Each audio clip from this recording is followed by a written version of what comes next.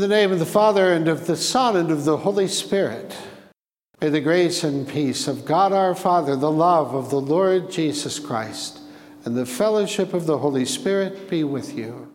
We enter into this celebration today in our response to the resurrection as the apostles had, leading us from doubt to deep faith.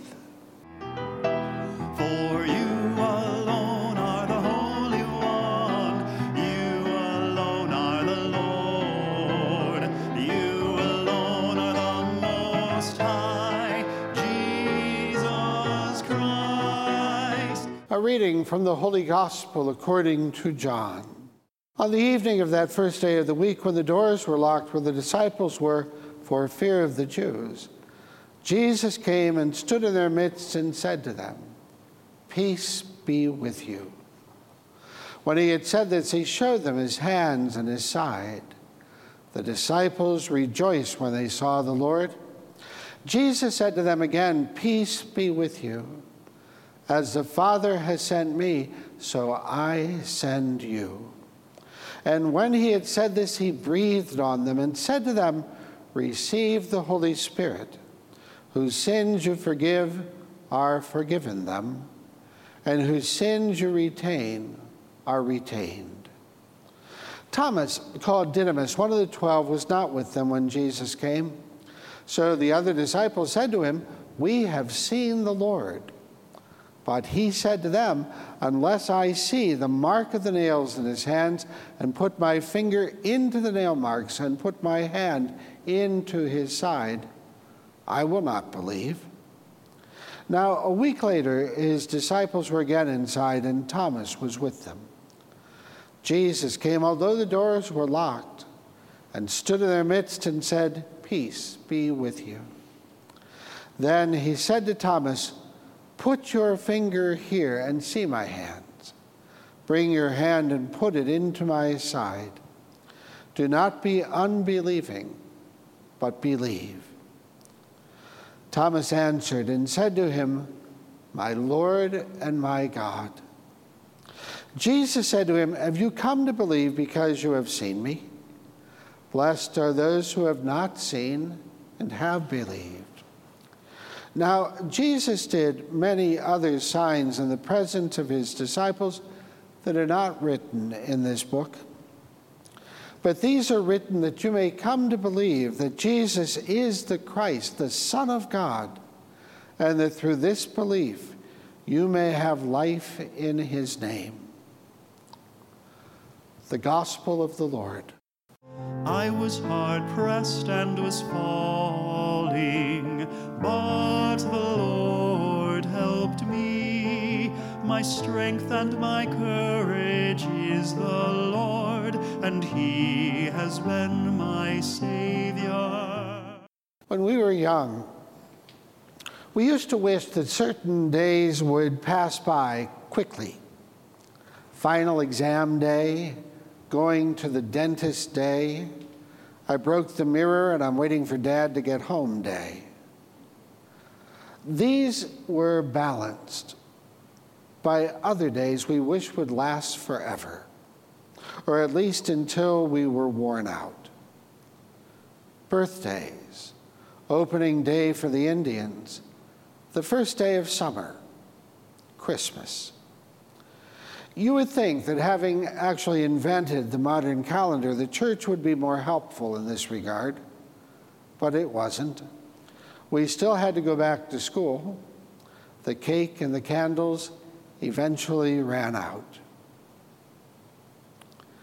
That passing nature of celebrations is true of every celebration, in fact, except one, Easter. This day, the heart of our faith, the original feast of the church, the central event in human history, gets not one day, but an entire week. This is meant to be a 7-day celebration, a reflection on the events of Easter Day. And if you have followed the gospel through the week and the Acts of the Apostles, Jesus certainly was busy. Today we come to the culmination of that week, to find the risen Lord bursting in on the apostles gathered in the upper room. And here is the Cliff Notes version of the gospel. What brought them there was fear. What got them out was faith. The Jesus of Easter has been called the Christ of the second chance. And certainly we discover why in this exchange between Jesus and Thomas in the gospel. In a sense, Thomas stands in for all of us. None of us is a stranger to doubt. And the way that Jesus responds to Thomas is meant to reassure us all of a hope that only God can bring. Thomas is often called the doubting Thomas because of his reaction in today's gospel. He struggled to accept the reality of the resurrection. And who wouldn't? It was beyond imagining, beyond his capacity for belief. Thomas, in fact, was a mixture between skepticism and belief. Long before the crucifixion, when Jesus wanted to go and face a hostile crowd in Bethany, Thomas was the one who said to the other apostles, "Let's go with him so we can die with him." He was aware of the dangers, but his faith told him it would be better to die with Jesus than to live without him. But then the crucifixion happened, and Thomas was facing the prospect of a life without the Lord. And it wasn't pleasant. In our lives, there are questions that all of us would rather not face, whether it's a letter from the IRS or the results of an MRI. We face questions that beg other questions. We don't have to do anything to cause doubt. It just shows up uninvited like a world pandemic, unwelcomed and unwanted. And so we discover the way of faith. The fact is, it is easier to be a person of faith when things are going well. It was easy for the apostles to believe in Jesus when they felt the magnetism of his words or saw the power in his healing or witnessed the adulation of the crowds. But in a dark time, when the crowds turned hostile and the chief priests and Roman authorities were unamused, they would all shrink away. It's no different with us. When life turns hard and God seems distant, we all become Thomas. We know the easy part. We have all had experiences of God's presence, the sense that God cares about us, that God is with us. Then something comes up like illness or a setback or some unexpected stress. And it is there that we have our Thomas moment. G.K. Chesterton said, "Hope isn't a virtue until things are hopeless." Because that is when the Lord reveals the hope that only God can share. 6 years ago, in April of 2014, Pope John Paul II was canonized a saint. In a lifetime full of achievements, being what he used to refer to as an apostle of hope. Some of his best moments were the time he spent at World Youth Day gatherings that he held with young people from all around the world. One of those gatherings took place in Denver in 1993. The words he spoke that day are as relevant for a nation dealing with a pandemic today as it was for those young people who gathered with him.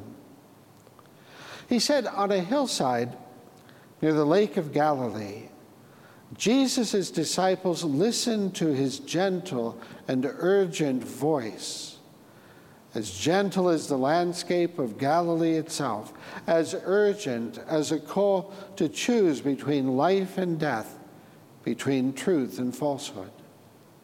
The Lord spoke words of life that would echo forever in the hearts of his followers. Today, he said, he is speaking those words to you. They tell you who you are as a Christian. They tell you what you must do to remain in his love. The world offers many false illusions and parodies of happiness.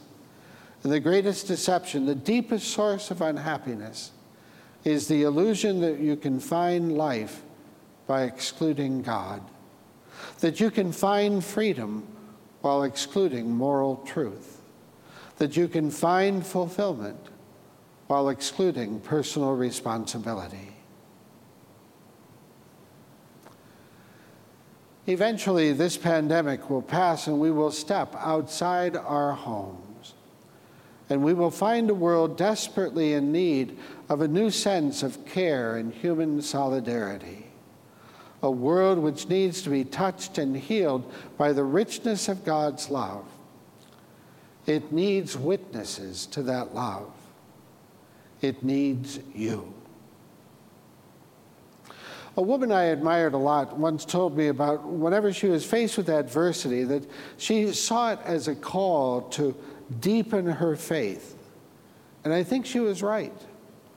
When we face hard times or are hit by some adversity, it isn't just a crisis, it's a question. What kind of people will we be? What kind of family or nation or church? Somebody once said that cowardice asks the question, is it safe? Expediency asks, is it politic? Vanity asks the question, is it popular? Conscience asks the question, is it right? There comes a time when each of us must take a position that is neither safe nor politic nor popular. We choose it because it's right. And it is then that we discover what kind of people we are. Sometimes it will feel like Thomas waiting for the Lord to arrive, but as Jesus demonstrated, God is already here. He came to them in a moment of crisis when they were confused and afraid, and he made them into a church. As he appeared to them, so he also comes to us, not to amaze us with his power, but to encourage us in ours, to remind us that we are the church. And what is that church? It is those who act justly, who live humbly. It is Christ with a human face. Give thanks to the Lord, for he is good. His love is everlasting. Give thanks to the Lord, for he is good. His love is everlasting. Let us pray. Grant, Almighty God, that our sharing in this Paschal sacrament may have a continuing effect in our minds and hearts. May Almighty God bless you, the Father, Son, and Holy Spirit. Let us go in peace. Alleluia, alleluia. Alleluia, love is alive, conquered the grave and defeated the night. Alleluia, love is alive, the sun has arisen for all. Your people sing Alleluia.